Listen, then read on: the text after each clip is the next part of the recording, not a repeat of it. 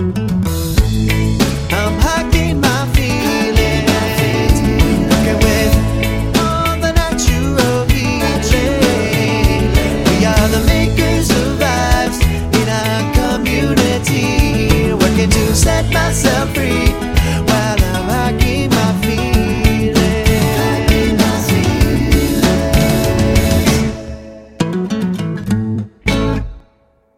Okay, welcome everybody to Hiking My Feelings Virtual Campfire. My name is Sydney Williams and I'm your host. I'm the founder and author of Hiking My Feelings, and we are really excited to have you here today. We have an awesome show coming up for you.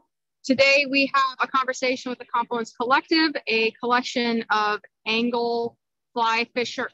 I don't speak fishing fluently, so that's why they're here. And we're going to be talking with Gabachia, Serene, Bree, and Ashley about all things equity in the outdoors and diversity. So we'll hop into that in a second. We also have our favorite blues musician here in San Diego, Shane Hall, is joining us as well, live from Pacific Coast Spirits. I am sitting here at Beach Hut Deli. This is in Rancho San Diego, which is land of the Kumeyaay people. And while we get jumped into the good stuff here, I'm going to share some updates about Take a Hike Diabetes. So far, we have hiked 6,473 miles for Take a Hike Diabetes towards our 1,000,000-mile goal. So we only have like 994,000 to go. Not a big deal. We can totally make it. And we'll do that with your help. So if you haven't registered yet, you can do that at hikingmyfeelings.org/diabetes. We currently have 94 participants registered, $3,950 raised. And as a reminder from our sponsors at Ross Chocolates, we are giving away 3 packs of their delicious sugar-free chocolate this month. And you can be entered to win one of those 3 packs by raising $25 within the Kilter app this month and or completing 14 activities for diabetes awareness, whether that's a run, a trail run, a walk, a hike, a meander through nature, a rolling workout if you're in a wheelchair. We want to make this as inclusive as possible. So if you're tracking distances and you're registered on Kilter, we appreciate you. Thank you to everybody who signed up so far. And looking ahead to next month, we have some incredible prizes available. Last week, we introduced Solomon and welcomed them to the Hiking My Feelings family. So as a reminder, every month for the rest of the year moving forward, if you log at least 4 activities in the Kilter app, you are entered to win a free pair of the X Ultra 4 GTX shoes from Solomon. They are amazing. I am so excited for you to win these. And we also have some amazing prizes that we're getting ready to announce in the next few weeks. So be sure to stick around for that. I really am excited for the folks that we have here today. I'm going to introduce Gabachia, and then she's going to introduce all of the people that are here today for our panel. Gabachia is our Director of Social Responsibility. She is exploring responsibly wherever she goes. And she recently wrote a knockdown, drag out, awesomely inspiring and totally necessary piece for Backpacker Magazine called Leave No Trauma. And today we're going to be exploring Leave No Trace principle number 7, which is be considerate to others. And I'm going to let you take it from here, Gabachia. Welcome to the show. It's so nice to have you back. Thank you so much for having me. It's always a great time to, spend these couple hours with the Hiking My Feelings community and everybody that joins in, YouTube or after the fact during the podcast. Well, I personally don't want to introduce my folks. I would like to give the mic to each of them to introduce themselves. But I do want to say that because Sydney, you mentioned my article, Leave No Trauma, that was kind of a little bit of the inspiration behind today, just to thinking about the 7th principle of Leave No Trace. And we'll get into what Leave No Trace is and all of that fun stuff. But just to think about our ethics as a guiding framework for our own personal equity work specifically in the outdoors, because I find it as a common ground that we all have when we care for the outdoors. We practice ethics when we are there, but I think that tells a lot about what we do when we're not there too. So all of these things intersect, and we'll dive into some of that next. So I'll pass it on to Serene so that she can introduce herself. Hello, everyone. My name is Serene. She, hers are my pronouns, and I'm here on the stolen land of the Bitterroot Salish in Missoula, Montana. So excited to be on the podcast today in this room, hanging out with folks that are trying to do work. Yeah, thanks for having me. Ashley, do you want to take it? Good afternoon, everyone. I'm Ashley White. I hail from Minnesota. The land that I'm currently sitting on was that of the Dakota. I'm happy to be here and look forward to the conversation, not only with you all and also my Confluence friends. Thank you. And then last but not least, Bree. And Bree, can you also tell us a little bit about Confluence since you are the founder?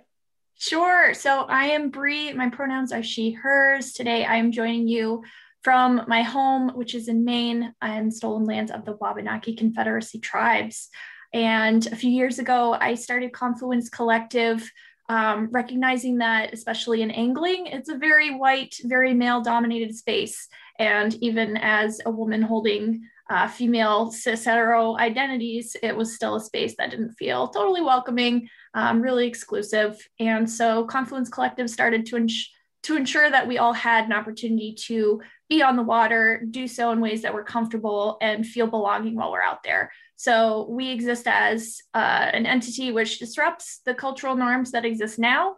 And we do so through diverse perspectives that can be a part of curating the culture that we need to be whole when we are in the water or near the water or generally outside. So we started with programming, COVID happened. Now we do a lot of storytelling, educational resources, and really fun collaborations. And I am so fortunate to have Serene and Kabachi and Ashley joining in with that mission. They're incredible people. Excited to be here today.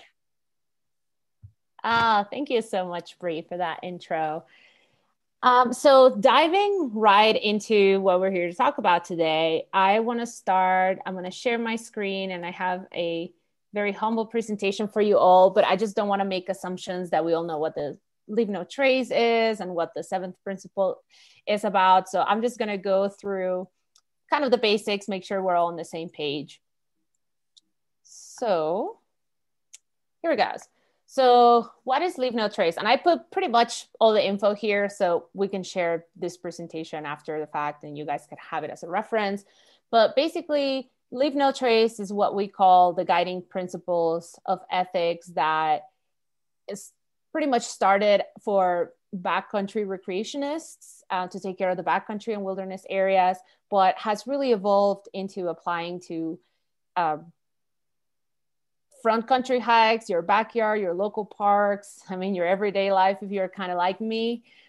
So each of the principles is offering a framework that covers a specific topic that often impacts the outdoor experience and the outdoor environment, and trying to mitigate those impacts so that we have plenty of nature to enjoy for future generations. And I also wanted to call out the Leave No Trace Center for Outdoor Ethics, because they are kind of the nonprofit entity that is truly fully dedicated to doing a lot of research and creating educational tools and spreading the word about Leave No Trace and trying to implement these as guidelines for all the areas where we recreate. And you can find out more at their website, lnt.org.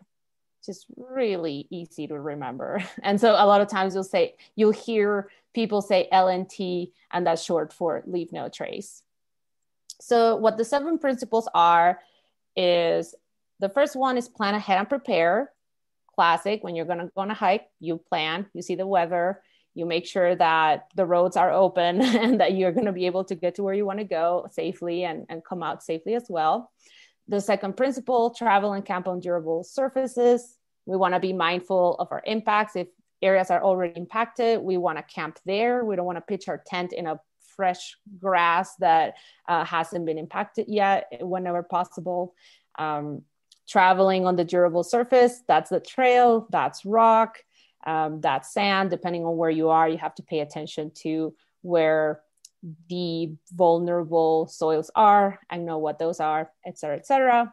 Disposing of waste properly, from your own personal waste to the trash that you bring in. We say pack it in, pack it out. preferably, even if there are trash cans. We know that our public lands are not really properly staffed for the amount of traffic that they get these days. So I say just pack it in, pack it out is a great way to support them. Leave what you find. You're walking, we normally see a little pretty rocks, maybe pretty animals too. We don't take those home. We try to leave them there so that more people can enjoy them.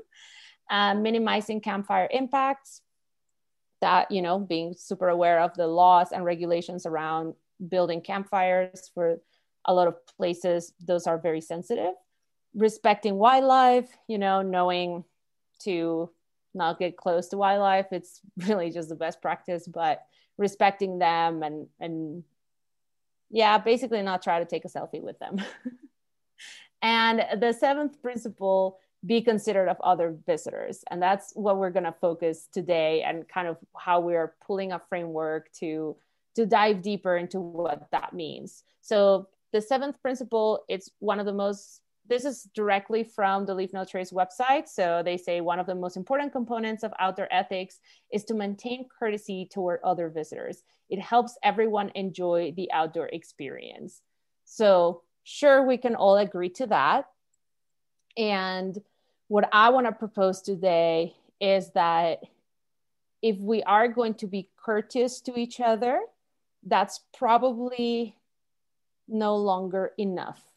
Right? And when we think about our historical moment, when we think about all the civil unrest that we've experienced and witnessed in the past couple of years, but really all throughout history, just being courteous and giving someone a superficial smile is no longer enough. So I want to argue that if we're going to be truly considerate of each other, we're going to understand each other's histories, we're going to understand each other's roles in this world, in the places where we recreate, in the communities that we impact, in the identities that we hold. So let me stop the share for just a second, because I want to open it up. I asked my co-facilitators here today to bring a story to share that either relates to Leave No Trace, and hopefully in particular to how we practice being considerate of others, or how we have experienced a conflict with others' consideration of ourselves. So is anybody wanting to jump on and share, or do you all want me to kick it off? Bree, take it. I can go.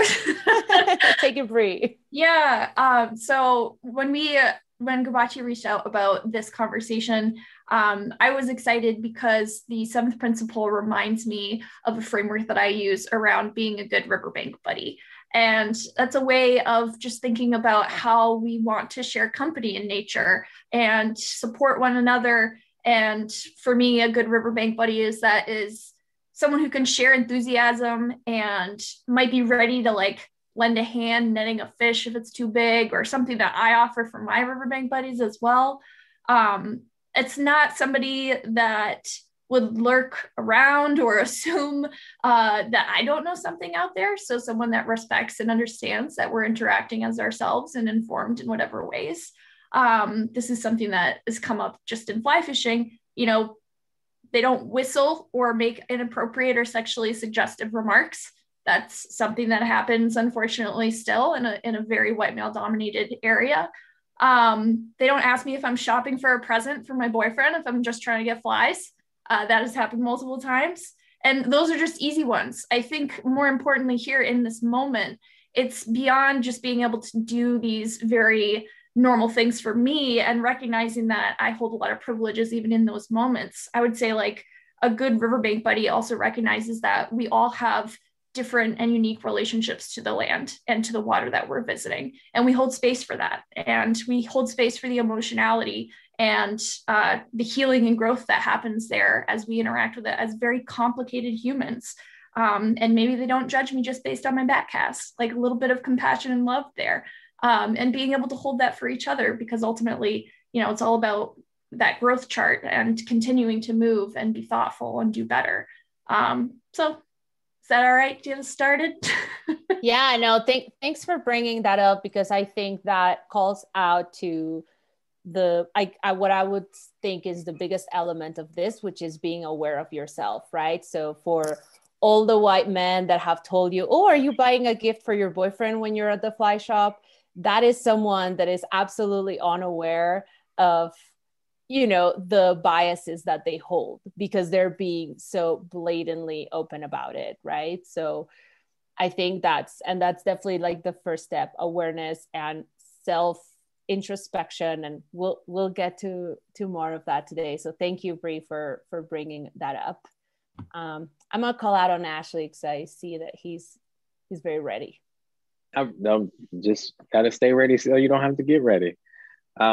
Some of the dimensions of difference that regarding the principle that we're talking about for me is the very obvious one, of being a Black man. And so if I am on the river and very in a way that's not necessarily harmful or threatening, they're like, oh, I'm happy that you're here. And so that sort of tone of welcoming, but maybe not necessarily fully inclusive, or that I don't actually belong there, is something that isn't necessarily based on gender, but it is a welcoming that I receive. And so people on the river are generally welcoming, but those types of nods from a consideration standpoint isn't always inclusive or makes me feel as though I belong.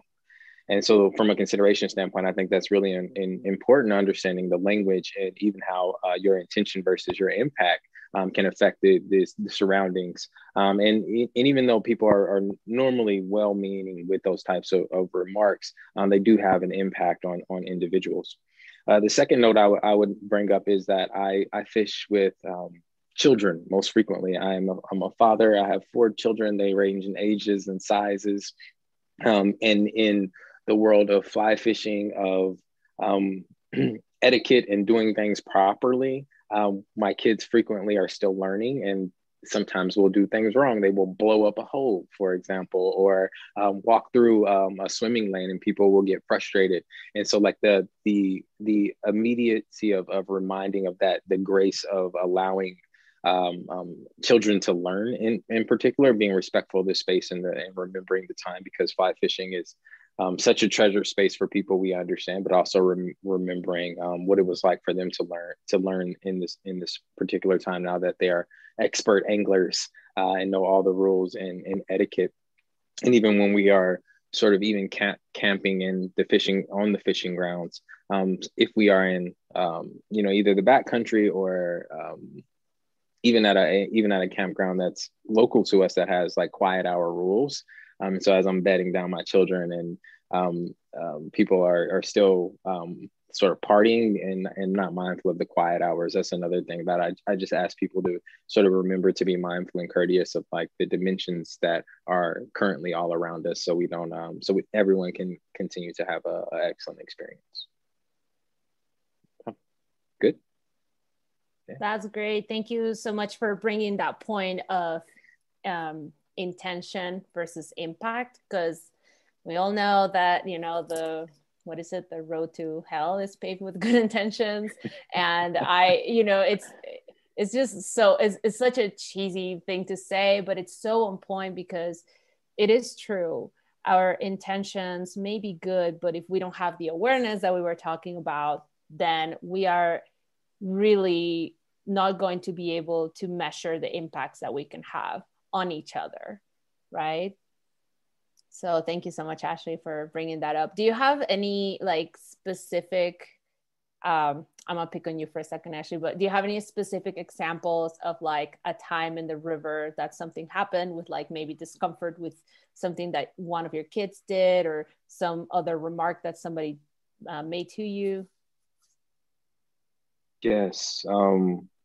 My eldest daughter most frequently now won't return into the most sort of remote spaces in parts of this state because of an issue that we've had sort of with some gentlemen that was on there. And so their land backed up to the river. And so as long as we were on the river, we should have been fine. But in this particular case, there were a few gentlemen who sort of walked out the back door of the property with their firearms to remind us not to come onto their property. And so immediately, the role is for us to safety first and to remove. But that conversation, with my children or even with my wife around safety in the backcountry as not only with my daughter, but just myself as a Black man. And that's an extreme example, right? That's not every time I go out, but the fact that it happened is still something that, and they may do that for everybody, right? I was just with my daughter. And so I always try to think that it was not necessarily because I was a Black man with his Black daughter. But that sort of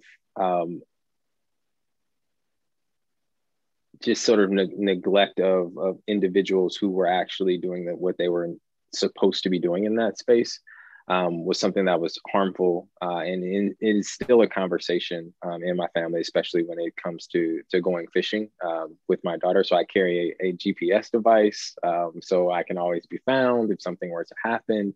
And this isn't like I'm going up a mountain. I'm just going fishing.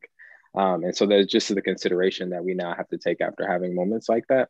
And again, that's an extreme example of something that has happened while we've been out on the water of individuals just sort of not being sort of fully considerate in those who are compliant to what they were supposed to do.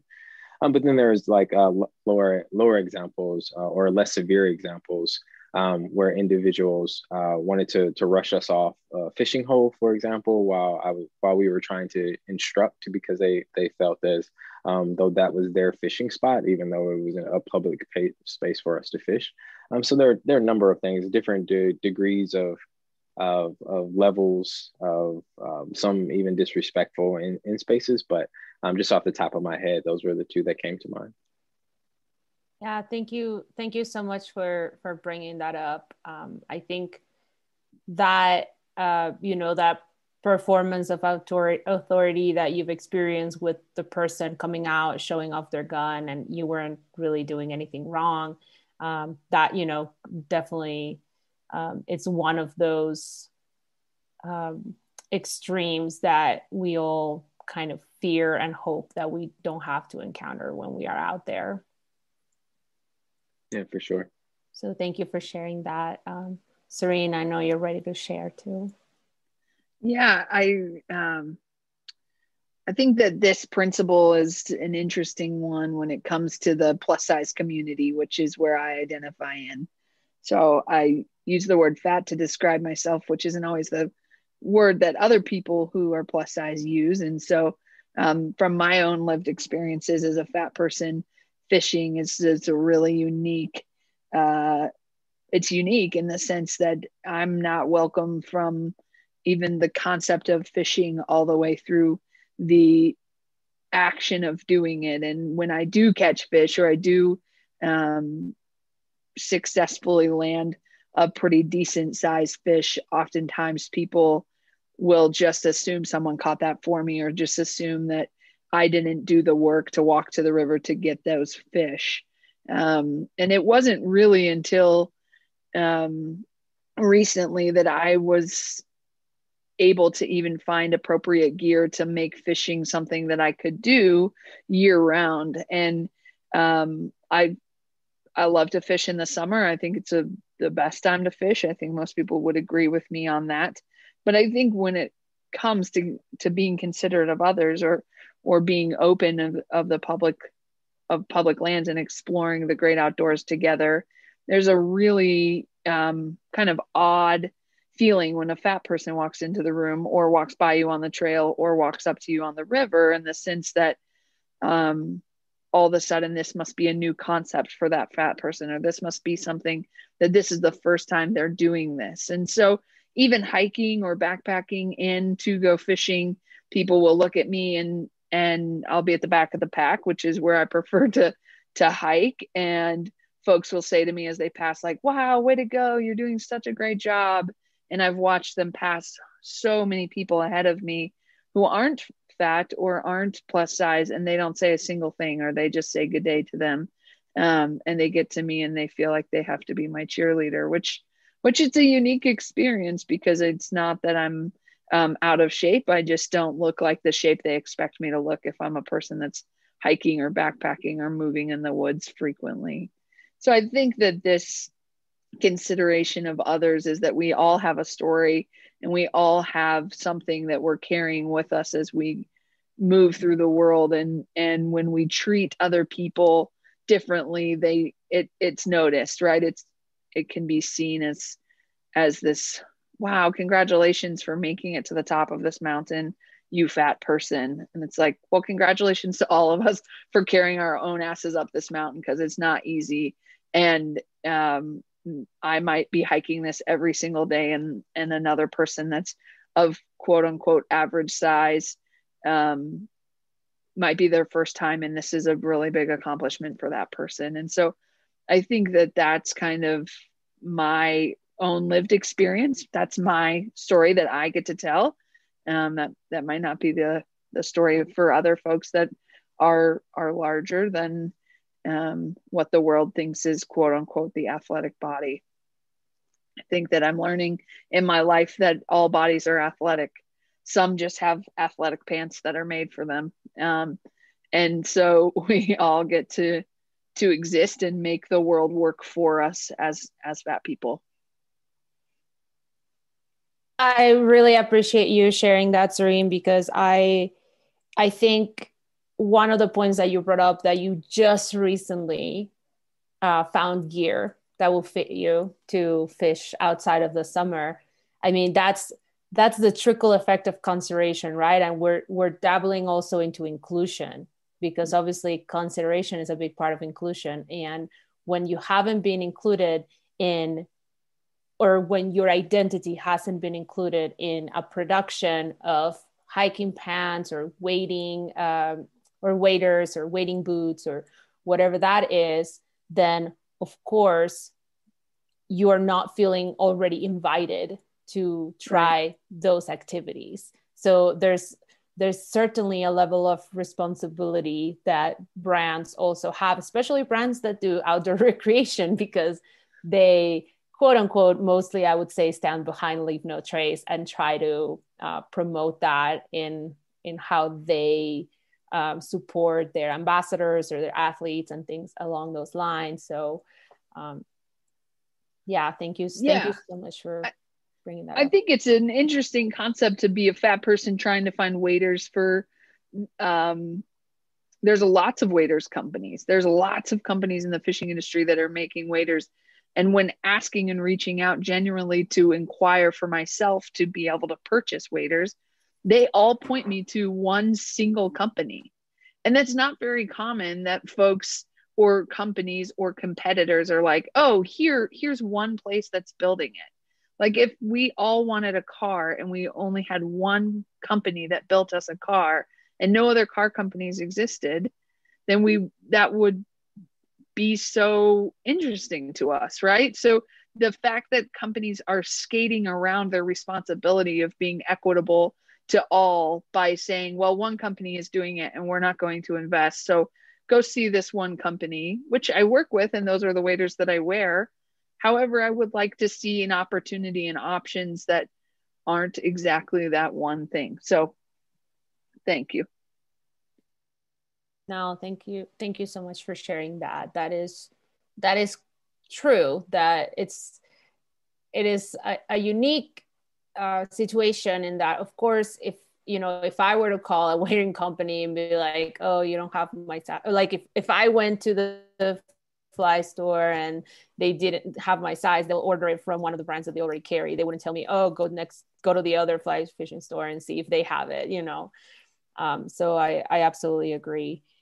For myself, my relationship with this principle has really evolved over time. I think when I got indoctrinated into conservation and as a volunteer national park, I'm I'm going to admit that I was a lot of the what they call leave no trace police people that were just like, and it was part of my job as a volunteer. Granted, like I, had to make sure that people followed guidelines and them and figure out best approaches to get people to follow the guidelines if they didn't know them or if they were purposefully or consciously breaking them. So that's kind of like my first interaction with the principals. But over time, I've been in different situations, and one that came to mind as Ashley was sharing about the backcountry and people bringing in guns into the scene. And I mean, it happened to me, but really not. Like I was part of this. So what happened was that me and my boyfriend were planning on hiking Mount Baldy in LA. And we were camping in the National Forest the night before. And, when you're hiking a big mountain, you want to wake up early and get a head start before the crowds and all of that. And normally if you're in a campground, there's quiet hours, 9 p.m., 8 p.m., depending on the campground. So, there were people that had music, and that's fine. It's still not quite, quote unquote, quiet hours. Surely some of us much rather be in the quiet with the birds and all the sounds of the wind and the trees. But it's okay. We get it. Some people, that's how they enjoy nature, and it's cultural, and there's a lot of different things. But, when 11 o'clock at night comes around and there's still loud music and, we figured we can go out and ask that maybe they can turn down the music since it's already quiet hours. And so my boyfriend, who is a white Mexican. So, people, when they see him, they don't see an identity that they associate with being Mexican or being a minority. He got out and went to kindly ask from these folks to please turn off their music because we're trying to sleep. We're going to hike early. We're here, right? And these folks were heavily intoxicated, unfortunately. And what they came back with was, a lot of bad words that maybe I won't say here, but in short, they said, "Do you think you can really come and tell us what to do? These are the times of Trumps. Our guns are in the car. What do you do? It's 11, almost midnight. We had to pack up and leave. We're not going to stay next to people." Oh, and on top of that, they said, "You can't tell us what to do because we are part of the military and we service you." And they have their guns in their cars. So it's like, I'm sorry, do not use military against the people you're telling that you serve, because that is messed up. Like if you were serving me, you wouldn't be drinking your ass off and telling me that you have your guns on you so that I cannot ask you to turn down your music after quiet hours, right? Like there's just so many levels. And that, I wasn't even like the body that went to confront that. It was my boyfriend, who's like tall white man. Still happens, right? So there's just many, many, many levels of awareness and many, many levels of self-control. Because if you get, like somebody just said in the chat, that's militant. Yeah, if you get militant when you are drunk, don't get drunk in public spaces. I mean, go get drunk by yourself probably, because you don't want to hurt or be threatening people around you. So obviously there are multiple intersections of issues when we get into being considerate of others. It starts with us. It starts with trying to be our best selves, making sure that we are healed from our own traumas, from the systems of oppression that have been, kind of forced upon us without us even noticing. And so this is really what today is about. Just bringing an opportunity for all of us to do a little exercise and start finding easy ways that we can continuously check in with ourselves and become better, continue the healing journey. I know Hiking My Feelings is really all about continuing the healing journey from the soul level to, the physical level, because as we know, everything is connected. So thank you so much, everyone, for listening to our stories and our thoughts. And I'm now going to share my screen again so we can go into a really cool exercise that Bree is gonna guide us through. Thank you so much, Gabatia. I think the really important part here is that awareness piece, and that's the muscle that we're going to be practicing as it comes into play with the way that we hold ourselves and move through spaces and interact with each other in those spaces. So whatever brings you here for those motivations around the 7th principle, we're ready. We're going to dig into it a little bit. This will be interactive. And to have us make sense of a lot of complicated things in a very complicated world, we're going to rely on a really simple exercise that our brain does 1,000,000 times a day at hyperspeed. We're just going to break it down into a process that we can practice. Since hyperspeed also often involves smushing steps together and expediting interpretation when we're handling or interacting with new information.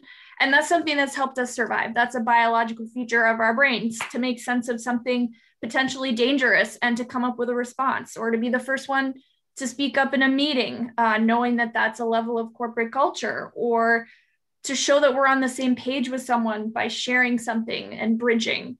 There are many reasons that our brains work really quickly to make those connections for us.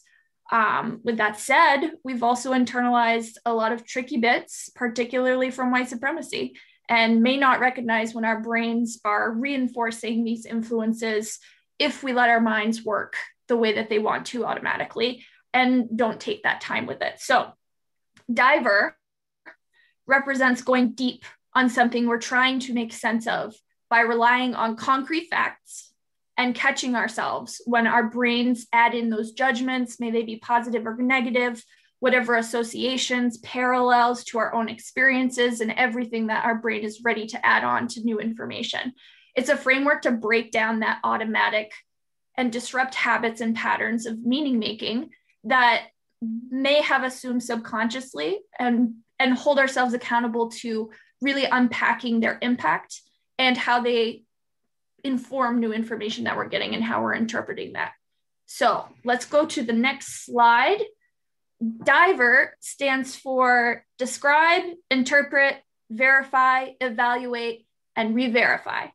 So as we're looking at this as a framework, if we're describing something, it's based entirely on things that we see in front of us without any embedded cultural influence. It's just, what do we see? Facts, textures, colors, very, very basic things.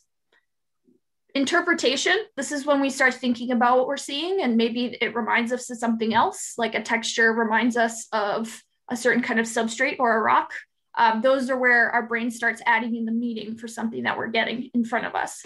A verification, now this is an opportunity that as we're making sense of things throughout the world as individuals, being able to look to an external perspective is especially important to disrupt those biases that we have just based on the limit of our own experiences and our own perspective on the world and our own movement through it. So we're including that as a step in our meaning making process here to really push that piece of the consideration within others and the impact itself. Evaluation. So what do you feel about what you think? Start breaking apart the emotionality of this and start thinking about the different connotations that come up with new information. And then we're going to close this out with a re-verification. It is always helpful to be looking for more perspectives, different perspectives that challenge you, that may not reinforce the first thing you thought of, that really push you. And we're going to go through this practice using a visual cue. So for those of you who are going to be listening, we're really going to be holding our group here to describing as much as they can in detail Because we're joining in a couple of different forums, I would say I'm really calling on my friends Ashley, Gabachia, and Serene to be stepping up as part of this process. For those of you who are joining by Zoom, you're welcome to as well. I would say write down your thoughts in the comments, and we will call on people as they come in and we go through this process to share a little bit more about where they're coming from. So does that sound like a good place to start? All right, let's go to our photo.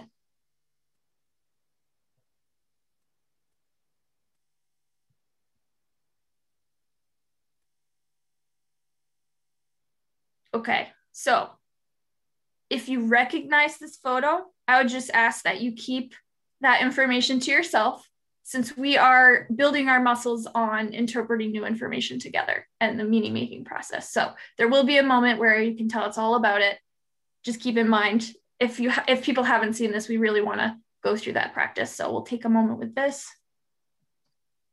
I also want to add, if you are in the Zoom and you want to participate vocally, we welcome you to turn on your video so that we can identify you as a interactive participant of the exercise. You don't have to, it's totally optional. We understand this is being widely shared, but we hope that you will join us in that too.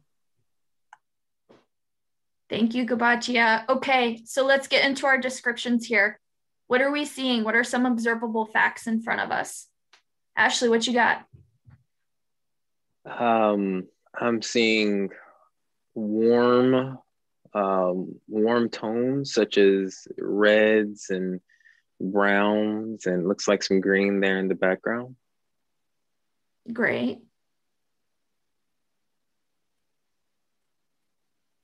What else are we seeing? Is it just a bunch of colors?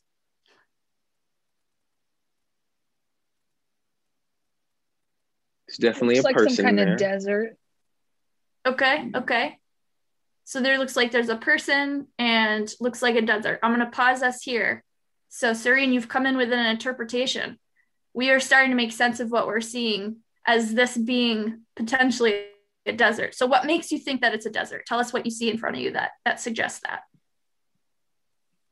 I see that there's not a lot of greenery or trees in the way that I associate like a forest. And so I see that it's more desolate looking place. I feel like I'm looking at a rock formation of some kind, and the rock is more on the red yellow spectrum and smooth. Mm-hmm. I guess I would say that the rock formation is that of what would be an arch, Okay. with a human that doesn't have a shirt on and pants and rock climbing type activities on the left hand side. So what are you seeing with the hand here that's making you think rock climbing? Because that's an interpretation again. Sure. So I see a little pouch hanging off the back of this person's body, and the hand is like a chalky white. Okay. And the feet have like enclosed shoes on it that looks like maybe that shows me it's a rock climber of some sort. And we had someone in the comments kind of come in with that interpretation too. If you're observing something else that brought you there, please do share. You're welcome to. I think we had twilight hour, something that popped in the chat as well. And so from a time of day, either sunrise or sunset in the space based on sort of the color of the light or how it falls onto the valley. So let's take that a step back then. Is there a presence of light here? I'd say yes. Perfect. That's our fact. Looks like there's some lightness in this area. We think that they're maybe outside. Those are things that we can confirm in this photo. Time of day, we have ideas, most likely. Right, like I see a golden hour glow on that rock. So I mean, I don't know where north, south, east, west it is, but so it could be, I guess, morning, like close to morning or close to sunset. Okay. So what are we thinking? Let's keep going on that trail. What are we thinking? What are we feeling about what we're seeing here? Well, I would guess that it's warm because he has his shirt off. And if it was freezing cold outside, he probably would not be wearing shorts and shirtless. Oh, and you're gendering. So it looks like we've got a man here. Yeah. Okay. So what got you to that? What got you to that point? As a woman, I wouldn't climb with a shirt on. So I'm speaking from my own experience. Sure. There. Yeah. Nips would not be out for me, rock climbing. And that's fair. So I would assume then that you haven't done that in the past. It's not your cultural norm for when you rock climbing. No, it's not. All right. Sounds like it might be fun though. Right. All right. So there's a feeling too. So there's this element of like freedom maybe. But there's this person who is outside. What are we feeling about this engagement with? We've described kind of a rock formation. Like what's going on here? What do we think? Like, what are we feeling that this interaction is between human? Is it climbing? If so, describe like where that's coming from. Someone from the chat brings up a good point, is that there's no rope. Yeah. There's no harness. Also has noticed that they're in maybe Tevas or some kind of sandal thought process with the chalk bag on the back as well. I think that this person is ascending or descending on the rock feature, be actively bringing their legs up with their hands above them. Okay. In a movement stance. How are we feeling with that interpretation? Does this feel, we're going to verify as a group here, are we on the same track? Are we thinking that this is some climbing going on, even ascending? Okay. Yeah. There's some suggestive placement with those limbs. If we're saying it's a he is probably not alone as well. And so if there was a person capturing this image for him in the background, just from an angle and timing, if he did that with a tripod, he's probably pretty talented. So I'd say he's either the best selfie taker or he's not alone. So keep going with that, Ashley. Let's go deeper into the evaluation here. Sure. Let us know what you're feeling a little bit more around this full scenario. Paint us a picture. What's the story? I feel like it's some bros going out climbing out in the desert, and in this, like, get this shot of me going up the rock, and if it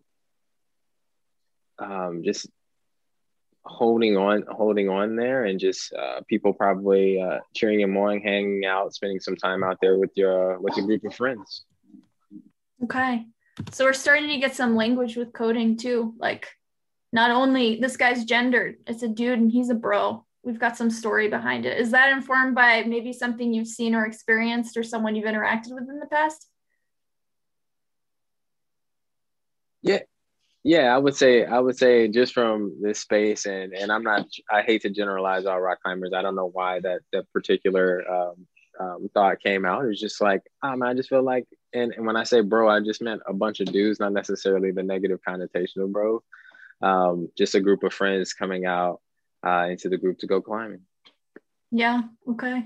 But there are a lot of rock climbing bros though, like the bad combination of bros. Yeah. Some folks in Oh, go ahead. Sorry. Some folks in the chat box are talking about maybe perhaps someone is just taking the picture that's unrelated to the person. And then another thought is maybe the alignment and the placement of the rock formations behind it is pretty like accurate and centered. And then some experience in the group also talking about their own experience with quote bro rock climbers, LOL. So people are feeling something around this, especially that term that we've landed on. Sydney, what's on your mind? My eyes are drawn towards the center, so moving away from the climber, but the center, like what is the thing jutting out from the arch there? Like I'm having a hard time like I don't know if that's just on my screen, but I see it on both screens that I'm looking at. But it looks like there's either like a chunk of rock that's like oddly, oh, there it goes. It's gone now. Yeah. Oh, okay. I was like, is this Photoshopped? Is that the whole point of this experience? Like I was like, what is happening here? All right. All good. Proceed. There we go. All right. Let's go to the next slide and think a little bit more, because we're at this point, we've got a real story of what's going on, and we have some feelings about what could be going on there. What's interesting in this process is that we do end up with those connections where we're starting to fill in those blanks, and we're starting to look either very positively or negatively, or maybe not at all, but something around what's going on here. And I think, are we feeling the same? Like this is a guy that's ascending. He might be with someone else. Are we pretty much on that page? Okay. I'm gonna agree. I think he's definitely with someone else. One of the feelings that I have, I don't know, it feels like I'm having a hard time because in this frame, I cannot see how tall this rock is. So my first impression was like, oh, this person is bouldering. But because I can't see the true like height of this structure that he's climbing on, like I'm not sure if he's just bouldering or like free soloing like a very tall structure. Yeah. And would those scenarios change how you're feeling? I know I have a aversion to super tall heights. This guy has no rope. I get terrified by the idea of this being like a cliff. How about you? Yeah. I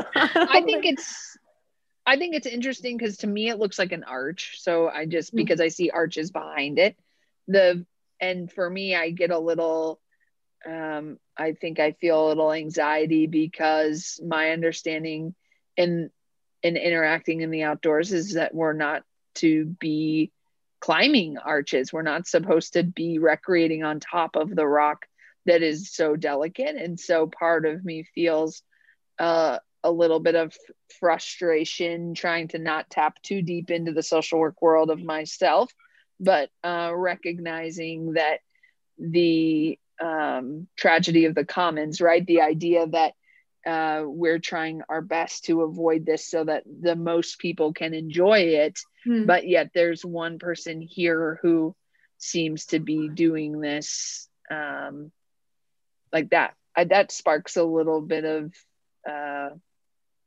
it bubbles emotion in me. I feel that. Yeah. And in the comments we had, I hope he had his permit. We're feeling like this person to be interacting in this way feels like they should be doing it in a certain kind of way. So we're extending some expectations on this person. Bree, can I add, like, what if he's, since we can't see, what if he's not climbing at all? What if this is just sort of an influencer in the wild, staged picture? Yeah. And he actually stopped right there and went right back down and continued to hike along the trail or wherever he was. Like, would that change feelings or make us feel better or worse? Because as I'm looking at it, I'm like, maybe he's not actually going to keep going.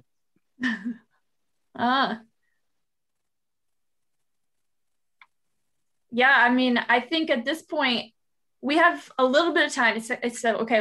It seems disingenuous. Okay. So yeah, we've got some judgment coming out of this too. Like, we're making some sense of this and we are grounding what we're feeling based on what's going on here. Okay. I feel like it was for show. The person would be, oh, okay, so he should be looking at the camera. Maybe this isn't for show. Sure.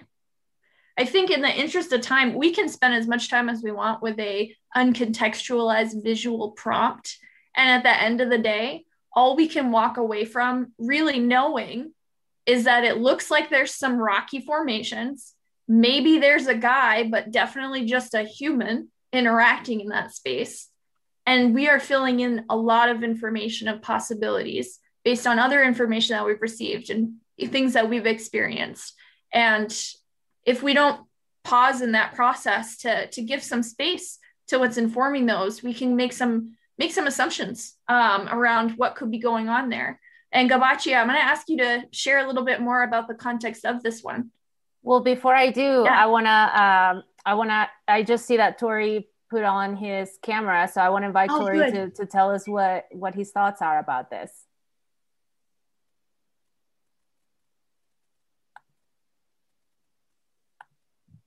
Here, I have asked you to unmute, so maybe that will help. Okay. So I haven't been able to see the chat because I was on my cell phone until just now. But we're at the interpret part. Oh, we're going all the way through. We're closing out, but share an interpretation, share where you're at. Yeah, I just kind of interpret it as a rock climber, maybe doing a photo shoot or something. Definitely got that sunset or sunrise Utah type desert experience going. And yeah, he's probably bouldering because there's no ropes or anything like that. So that's kind of what I see. Thank you. Yeah, we're getting specific on geography here too. That's great. Yeah, that's true. Those red rocks in Utah, like association.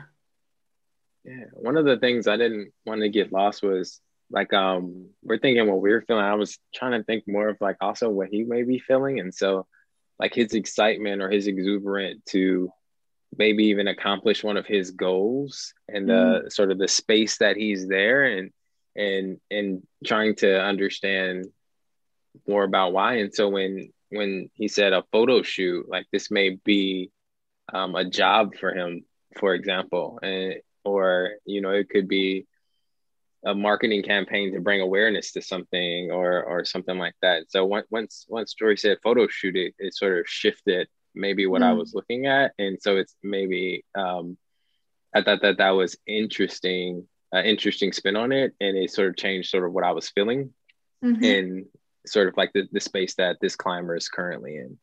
Yeah, and interesting that input from the group kind of brought you to that conclusion as well. It had you elaborate and think a different direction around this. Okay. All right, Gabachi, what are we looking at here? We're ready for the truth. I don't know if we are. But basically what we're looking at is this is Dean Potter, the Dark Wizard of Yosemite, soloing the Delicate Arch in Arches National Park. And if you know anything about Arches National Park, this is their most precious feature.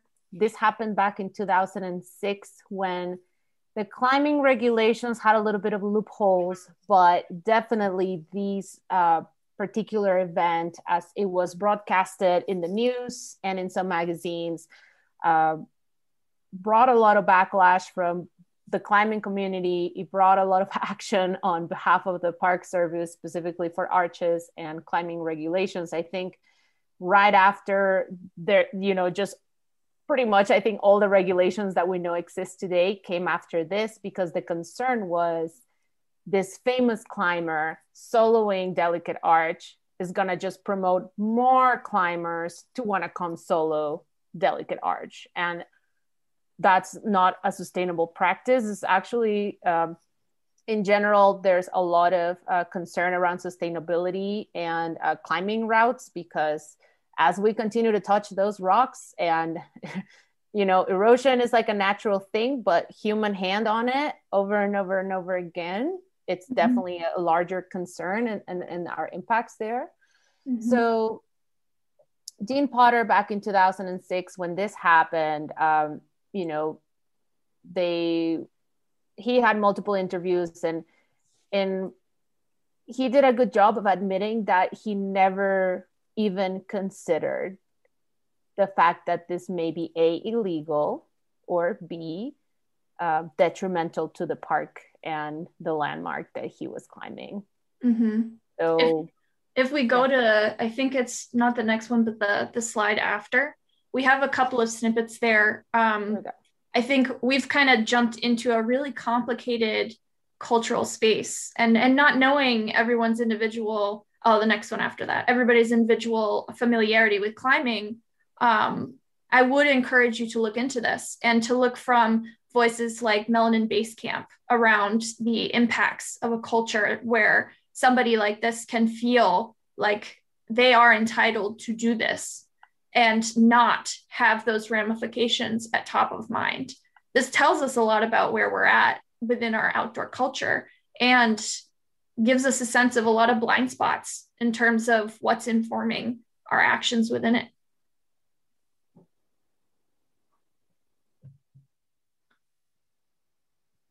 Yeah, thank you so much for bringing that up, Bree. And you know, we did this exercise for the purposes of our own, you know, internalized, like understanding how just everyone in this Zoom call we had a lot of intersecting approaches, but that also means that we have a lot of intersecting experiences, right? Like we've already experienced climbing to a certain degree that we could identify.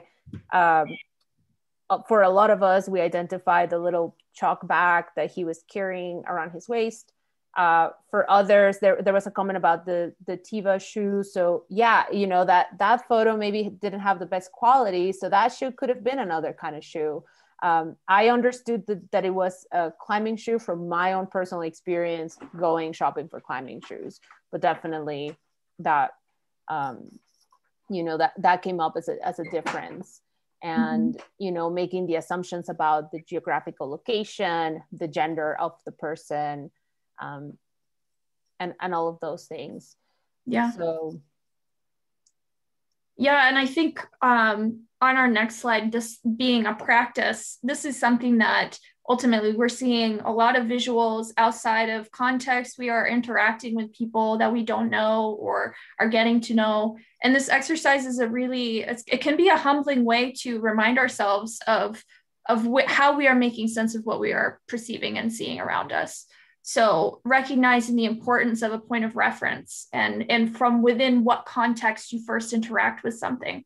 I know looking at fly fishing, I had a really positive experience because I had family who could loan me gear, and I had a father-in-law who would take me out, and it was a welcoming, lovely experience. And that is a huge privilege. And that is, you know, that allowed me to have a positive first interaction, which is not always the case in outdoor spaces. And being aware of that and being aware that there are differences in terms of our first entry points, but also how we move within them or choose not to, or, you know, look elsewhere, is really important. And all of this, knowing that it's based on our identities that we hold in our personal experience, which I love this exercise because it requires us to hold ourselves to external verification for looking beyond ourselves and really making an effort to do so. This is something that is especially important, I would say, of anybody on this call and listening in. If you hold wide identities in this moment, this is something you need to be figuring out ways and habits of implementing this as a pattern of your behavior to ensure that it's not coming, your decisions aren't coming from a purely white experience. And think about the expectations we hold. When we were looking at this photo, we had expectations around, you know, permitting, around gear and knowledge, like what kind of person should feel like they should do this. And that brings up a lot of emotions, which further complicate the way we make sense of things. If we think to some of our most confused or misunderstood moments, more often than not, there's something that you can feel in your body that's happening. You feel like a tightness in your chest or a flush in your face, and that changes your comfort level in that instance. And it also changes what your interpretation is based on what those emotions are giving you for information. Yeah. Thank you so much for those remarks, Bree. I think, Sydney, we are at time. Yeah. Great. So we don't want to take up more space, but I hope that everybody got something out of this, that everybody feels like this is applicable, that this is something that they can just practice in general, even when you're out there, like hanging out with your family at a picnic or on a trail. I think this is a great way to start assessing how you dive into those first responses that we get when we see something that was maybe unexpected or something that we don't have a lot of information about. And we can be very quick to create stories. We created tons of stories. We were shooting ads, films, posting for Instagram, getting permits to reach a goal, all sorts of things. So I hope this was a good illustration of that, and that it inspires you to do a little bit more of it. Yeah, well, and thank you. From a personal perspective, I was the first person to gender the person climbing. So thank you for the call on that, because I was like, yeah, no, my nipples would not be on that rock. So I appreciate the opportunity to reflect how, but it's interesting because this process is so, like you were saying, it is so automatic. It is so, this is what my brain sees. This is what I recognize. And that, I mean, I don't think that, and to impact over intent, I don't think I was intending harm by assuming that this was a man, obviously, but that is where my brain goes. And that's something to be super mindful of, because this is just looking at a picture of a rock, let alone all the experiences that you guys shared. Like, this is what we're talking about when we talk about be considerate of others. So automatically our brains are like, ooh, you're like this is, I'm trying to categorize. And that's what humans do. Like, we're very mechanical beings in that way. But being aware of that process, I think, is a tremendous a way to reflect. And to your point, Bree, about understanding, especially if we're holding white identities and cisgender identities and dominant culture identities, this is a really good opportunity to sit down with this process, even just looking at pictures like this, to start to recognize how quickly we make these assumptions. So thank you for this. Thank you, all of you guys, for your time. I really appreciate having you here. And where can people find you individually? Let's just go around the circle. Where can everybody follow you on the internet and in life? Gabachi, let's start with you. Hello, you can find me at hikingmyfeelings.org, but you can also, in addition, find me at gabachia.com. That's GABACCIA.com. You can also find me at outdoorfuture.org. You can find me at platformmagazine.me, and you can also find me at confluencecollective.org. Fantastic. Thank you. And I'll just put it in the chat. Perfect. How about you, Ashley? I'm going to keep it simple. You can find me on Instagram as the Gentleman Lumberjack. You can also find me at Fishing for All as well. And I hope to see you all later. Find me and I'll find you back. Yes. Serene, how about you? Well, I don't have a fancy website. I will just say you can find me at Fatty on the Fly on Instagram and Facebook. It's just Fatty, like you would say, Fatty on the Fly. And also Confluence Collective.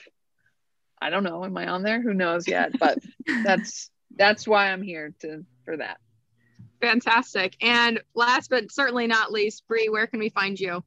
Yes, I would echo and say confluencecollective.org. Our website is in process. We are going through a big overhaul to ensure the utmost transparency around how we operate and ways that we work with each other to make sure that mutuality is at the basis of all of it. So I would encourage you to keep in touch that way. You can sign up for our newsletter. We're all on Instagram because we are visually and socially deprived these days. So I'm at Happy Platypus with an underscore between them. And you can also see some artsy stuff that I do at breedosity.com. But ultimately, if you see someone in a green hat on the water in Maine, it is definitely me. Fantastic. Yay. And Tori, because you've got your camera up, where can we find you?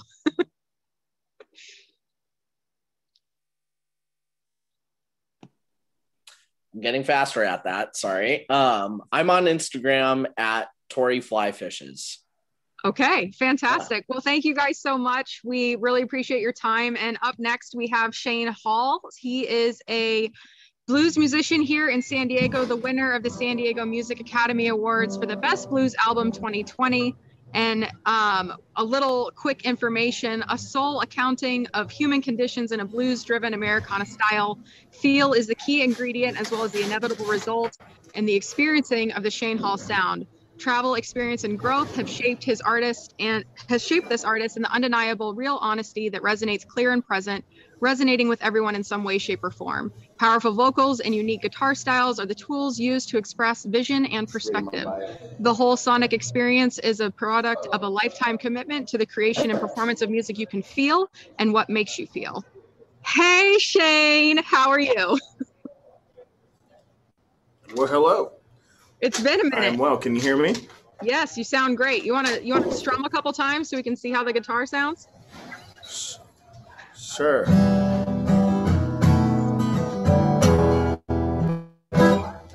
Yes. How's that? Fantastic. So I understand you are at Pacific Coast Spirits. What have you been up to? I'll give you a reminder. We met at the Privateer in Oceanside in like 2018 when Kaleo was doing Pepper Wine events. So Right. you have been on a journey since then. Now you're with Law Records, you're making beautiful music, you're winning music awards. Like, what has Shane been up to in the last 3 years? Man, hustling, and now just hustling with fire, like having support, building a support structure, and being able to do more and do more better. Yes, I love that. One of the things that I was interested in chatting with you about today is you were primarily doing stuff around San Diego when I met you. What was your music career kind of looking like between like 2018, 2019, leading up to the pandemic? It was a snowball, like rolling faster, growing bigger. I had in 2008 or 19, I had like three festivals, I think, and a couple cameos with Pepper and various things. And then by the end of 2019, I had 7 festivals booked for 2020 to include Coachella, Electric Forest, Telluride Blues and Brews Festival, to name a few. A couple collaborations and stuff in the works, but all that got kind of shut down over the 2020 range. But I just kind of pivoted hard in the hustle and recorded a lot of records, built my team out, added my management, Sully Artist Services, and just kind of built a firm basis of content and such for him to be able to work with to help build out my 2021 and the future. Nice. So what were some of the lessons that you could take away from 2020 that are setting you up for success this year? I mean, it only goes as far as you push it, and it doesn't matter if it's raining or if it's sunny or if you're sick or if you're tired. Like, it's only going to happen with your actions. It's not going to happen to you. It's going to happen for you. So just find a way, man. Like,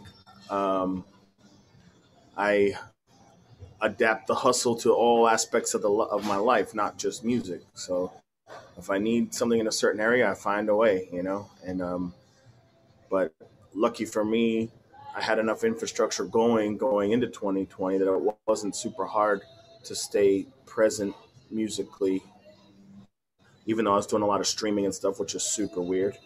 But I figured that out and kind of leaned into it. And, here I am on the other side about to ramp up again. Yeah, and I think the most recent single, if I'm not mistaken, was your contribution to The House That Bradley Built, a compilation of songs that just absolutely blow my mind. Honestly, that whole album is fantastic. Tell me a little bit about the process of doing that. Under My Voodoo, what was... like, how did the invite happen? What was recording it like in this day and age where we're doing this now? Like, how long was that process for you start to finish? Yeah. So Paul Milbury, he's the GM for Law Records. I'm pretty sure that the whole thing might have been his brainchild, his baby. And he brought it to me in late 2019, I think. And he was like, hey, I want you involved in this. It's going to be a pretty big deal.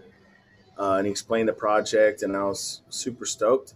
But I'm a Sublime fan to a point, but I didn't go deep catalog. I don't. And I knew that, like, from the artists that I saw that were going to be involved, I'm like, man, all the cool songs that I know are going to be snatched up. I don't know what to do.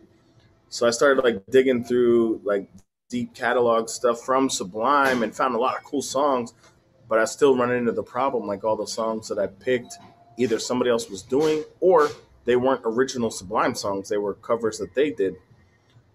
And then Paul's like, you know what? This song's pretty cool that you picked, but it's a cover. But why don't you try Under My Voodoo? And I was like, really? And I listened because I knew the song, but it's a pretty wild song. I'm like, all right, well, let me listen to it again. And I listened to it, and it just kind of clicked that I could do a reduced, like straightforward kind of Delta-esque version of it. And it just kind of clicked, and I did a live recording at my friend's studio in the middle of the night and sent it over to Paul, and he was like, this is dope. We'll take it. It'll work. And bam, there it is. Wow, that easy. Yeah. Well, so the virtual campfire, it's kind of like we're jamming around a campfire, having conversations and such like that. So if you have a song you'd like to share, let's do that. Let's go for one, and then we'll come back around, and I have some more questions for you. Okay. All right.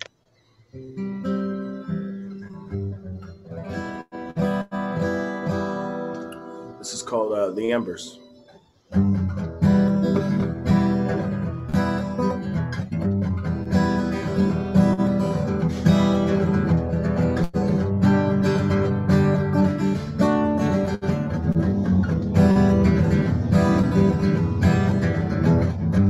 There came a time I was compromised, shook my world within a divide, and it burned so low. A moment's place you don't decide, and the regrets phase you cannot hide, and I feel them embers glow. I feel those embers glow.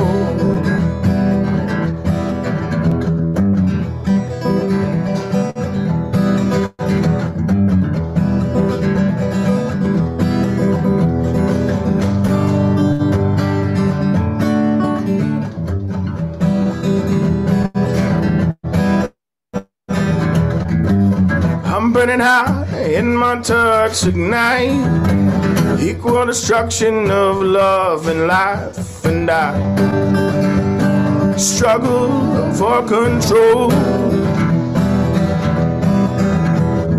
Cold is the way you only move at night, conceal what burns with chill and ice, and I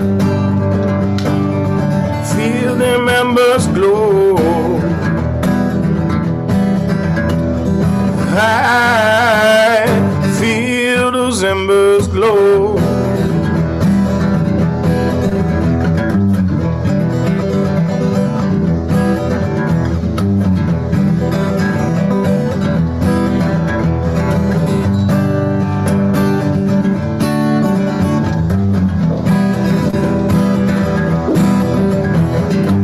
Hey, yeah, yeah.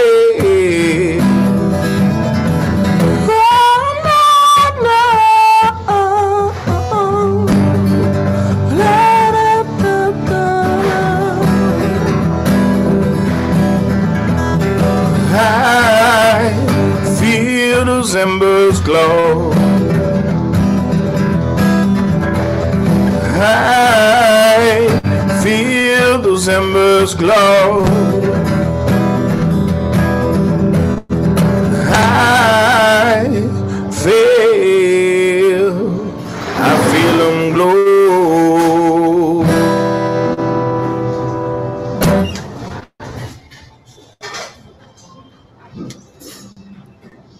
Fantastic. Love it. Thank you. So tell me, like, let's talk about that song. Where were you when you wrote it? When did the idea for it come to you? I wrote it in, I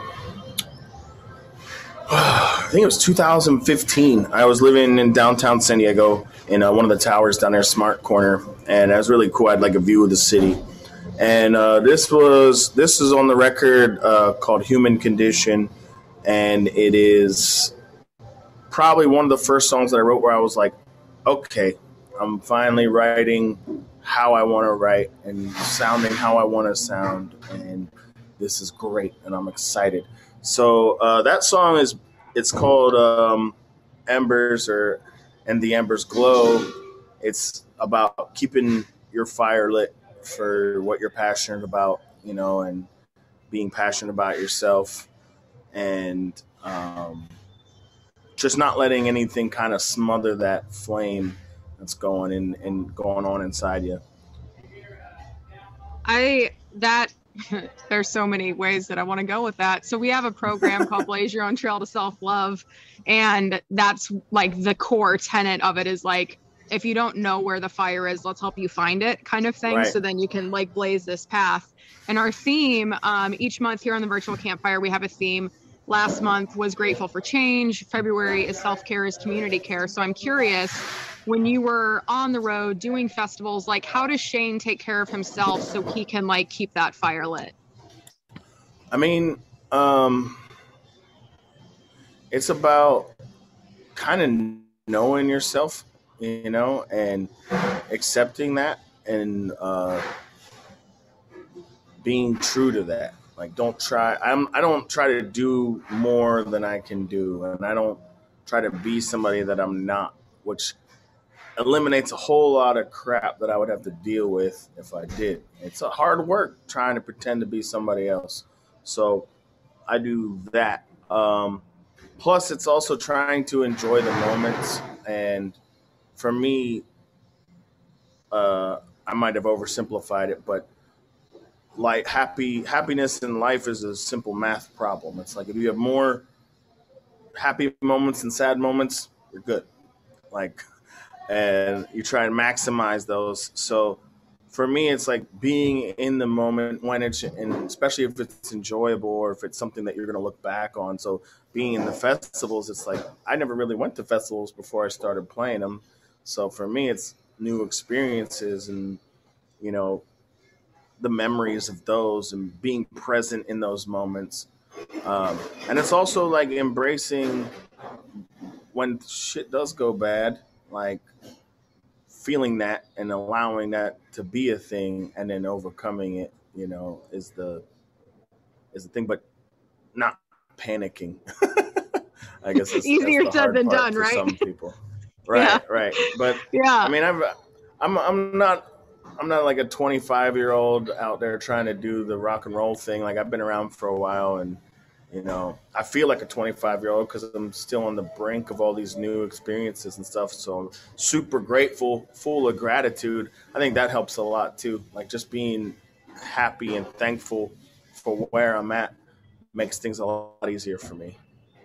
Absolutely. And I think as it pertains to self-care and managing what we can manage, I think a phrase that comes to mind is control the controllables. And in the world of music, in the world of anything really, there's so much that is out of our control, and being able to get in touch and like get back into our bodies and be present in those moments is really a nice way to manage things we can.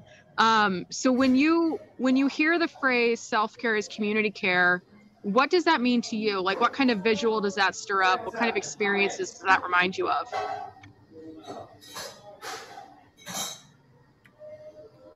Well, I mean, for the better I am, the better I can be for others. And the more I care for my community, the more it cares for me, or the better the environment is for me. So I'm pretty big into like Oceanside. That's where I live. So I do a lot up here with the community. But yeah, I mean, I feel like it's just doing the best you can for yourself and for others, and it will come back kind of thing. Absolutely. And I mean, I think that speaks a lot to what you were talking about with building out your team and having that infrastructure in place. Like you, at some point, like right before you had the opportunity to go do festivals, to get with Law, to make these new tracks, to book a great idea of a tour for 2020. Was there ever a moment where you're like, oh, this is happening, like this is it, like now it's go time? Or was it just kind of like one thing after the other, just kind of like that snowball building? No, I was relieved and happy that it was happening.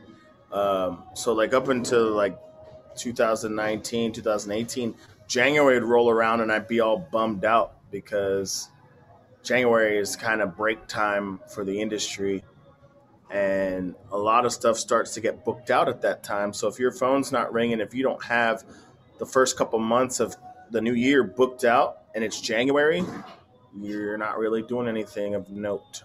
But 2018, 19, 20, I wasn't even realize it was January. Stuff's popping off, and I was just like, yes, this is exactly where I want to be. And I was just kind of gearing up. But I don't know. I knew it was coming. Like, not really the shape or size of it, but I could just tell. Like, all the shit just keeps happening. Yeah. The phone keeps ringing and the opportunities keep knocking, and I keep saying yes. Yeah, it's good stuff. So what do you have planned for 2021? What's life looking like for you this year? Is there a plan? Because 2020 was wild. 2021 is it's kind of a new lease on entertainment, because people are hungry. So we're going to be doing like private events. I'm going to be helping other musicians in the area play events. When cities and venues are reopened, like, they're going to be stoked to have anybody coming through to play. I don't think the bigger bands are going to tour this year because it's kind of too late to book that stuff out.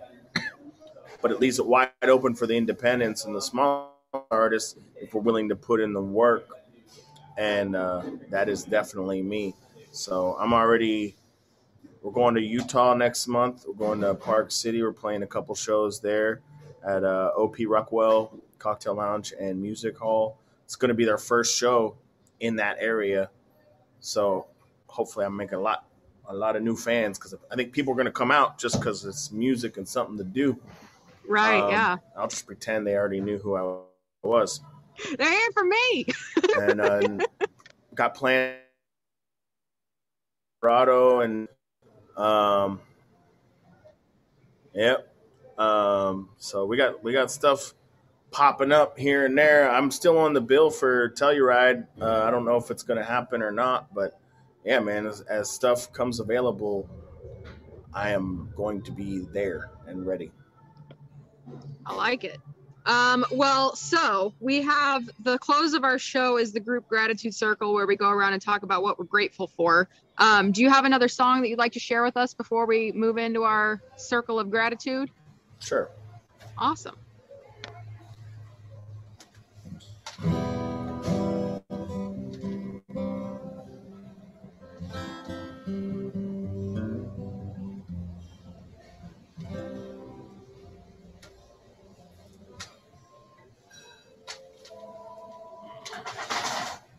So I'm over here at PCS, Pacific Coast Spirits in Oceanside. It's one of the newer spots around town, and I play here pretty often, and they're so gracious to loan us their Wi-Fi and space. So they're like, they got to turn all their house music off, and I'm over here just jamming in the corner with you guys. Pretty fun. We do the same thing. I'm at Beach Hut Deli in Rancho San Diego. I'm like, music off. I'm in the back patio. It's all good. So yeah, we're jacking Wi-Fi too. It's so nice. Thank you, community organizations that support independent artists and podcasters. We appreciate you. Good looking out.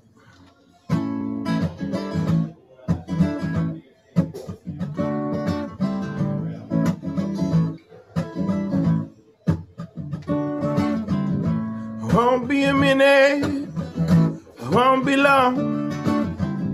I want you to witness what's going on. It's me, baby, I'm coming on strong. Come on, baby, don't you wanna come? Stand up, babe, there might be a fight.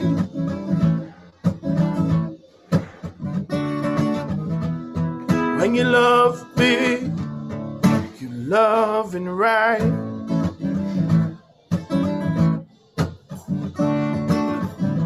One more minute, one more touch, one more second might be too much.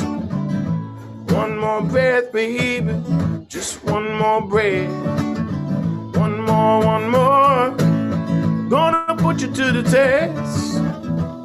Stand up, babe, there might be a fight.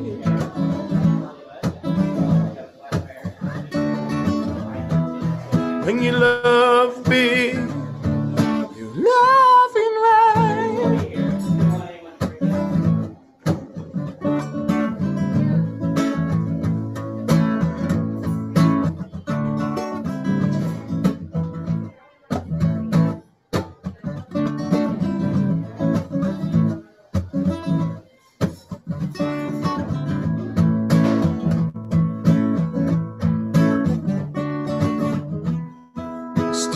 Stand up,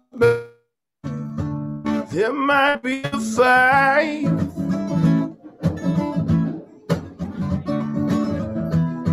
When you love big, you loving right.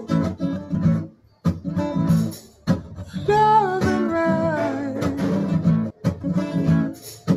Loving right. Loving right.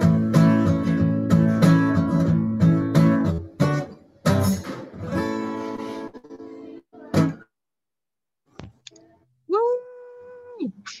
Yes, thank you, sir. So, tell me stories. What's that song? What's it about? Where were you? I was in my living room, 2016. It's just about love. It's called Love Big. So it's about, loving fearlessly and not holding back, and just kind of like the rock and roll approach to young love. Yes. Sounds I dig really it. good with the band and horns.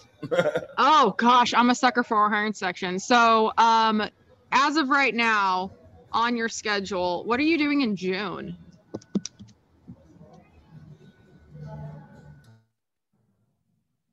No idea. Not a Cool. clue. So I think you should probably come to Chicago and we can do a virtual campfire in person. We'll get you in a blues club. Deal. And we're doing our Take a Hike Diabetes campaign up there. And I need some like awesome music to jam by the fire with and or in a little loungy space. All right. Well, I will put you in contact with the person to make that happen. But I'm down. Chicago is where my heroes are from. So I'm That's down, right. down. Fantastic. Well, All right. my favorite Well, thank question you to so much. ask about, one more before you go. My favorite question to ask our musical guests and anybody in general, there's a lot of stuff going on in the world right now, and if there's anything on your heart and mind that if you had a magic wand and you could just like wave it and people would come to an understanding or something would stop happening, what would that be?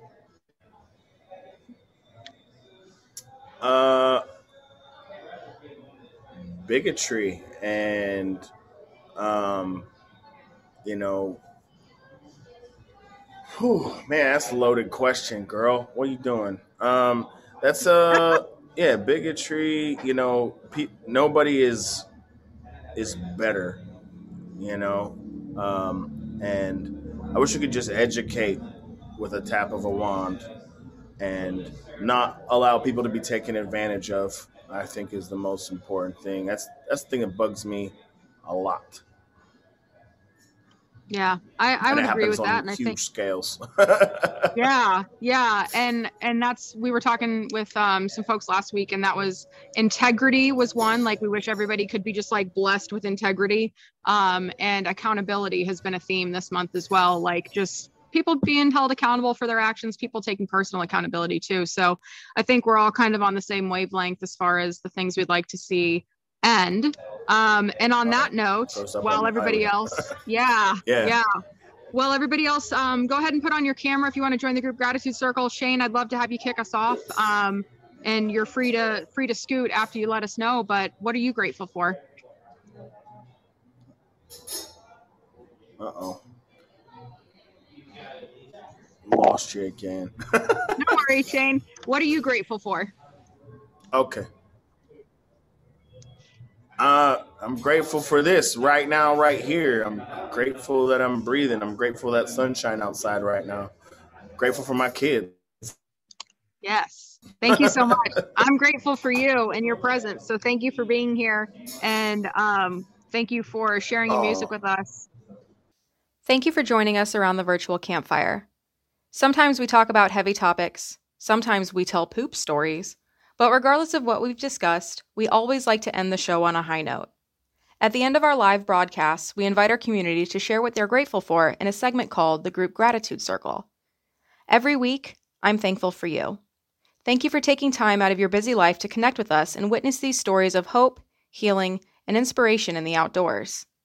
If you'd like to gather with us around the campfire live each week, join the Hiking My Feelings virtual campfire VIPs. If this were a legit talk show, you'd be sitting in our studio audience. We haven't been picked up by a major network yet, so for now, we gather on Zoom. Here, you can connect with the community before and after the broadcast, hang out for sound check when we have musical guests, participate in the Q&A, join in on the group gratitude circle, and be eligible to receive prizes and gifts from our sponsors, partners, and guests. Learn more and join us at hikingmyfeelings.org/campfire. Don't forget to leave a review, subscribe, and share this episode with your friends, family, colleagues, and anyone else who could use a dose of community and connection. Follow us on Instagram, we're at Hiking My Feelings, and you can tag your journey with #HikingMyFeelings. And if you're picking up what we're putting down and you want to be part of this movement, join the Hiking My Feelings family at family.hikingmyfeelings.org. In case nobody told you lately, you are a brilliant human who is destined to do epic things in this world. Join us next week for more stories of hope, healing, and inspiration in the outdoors. Until then, happy trails!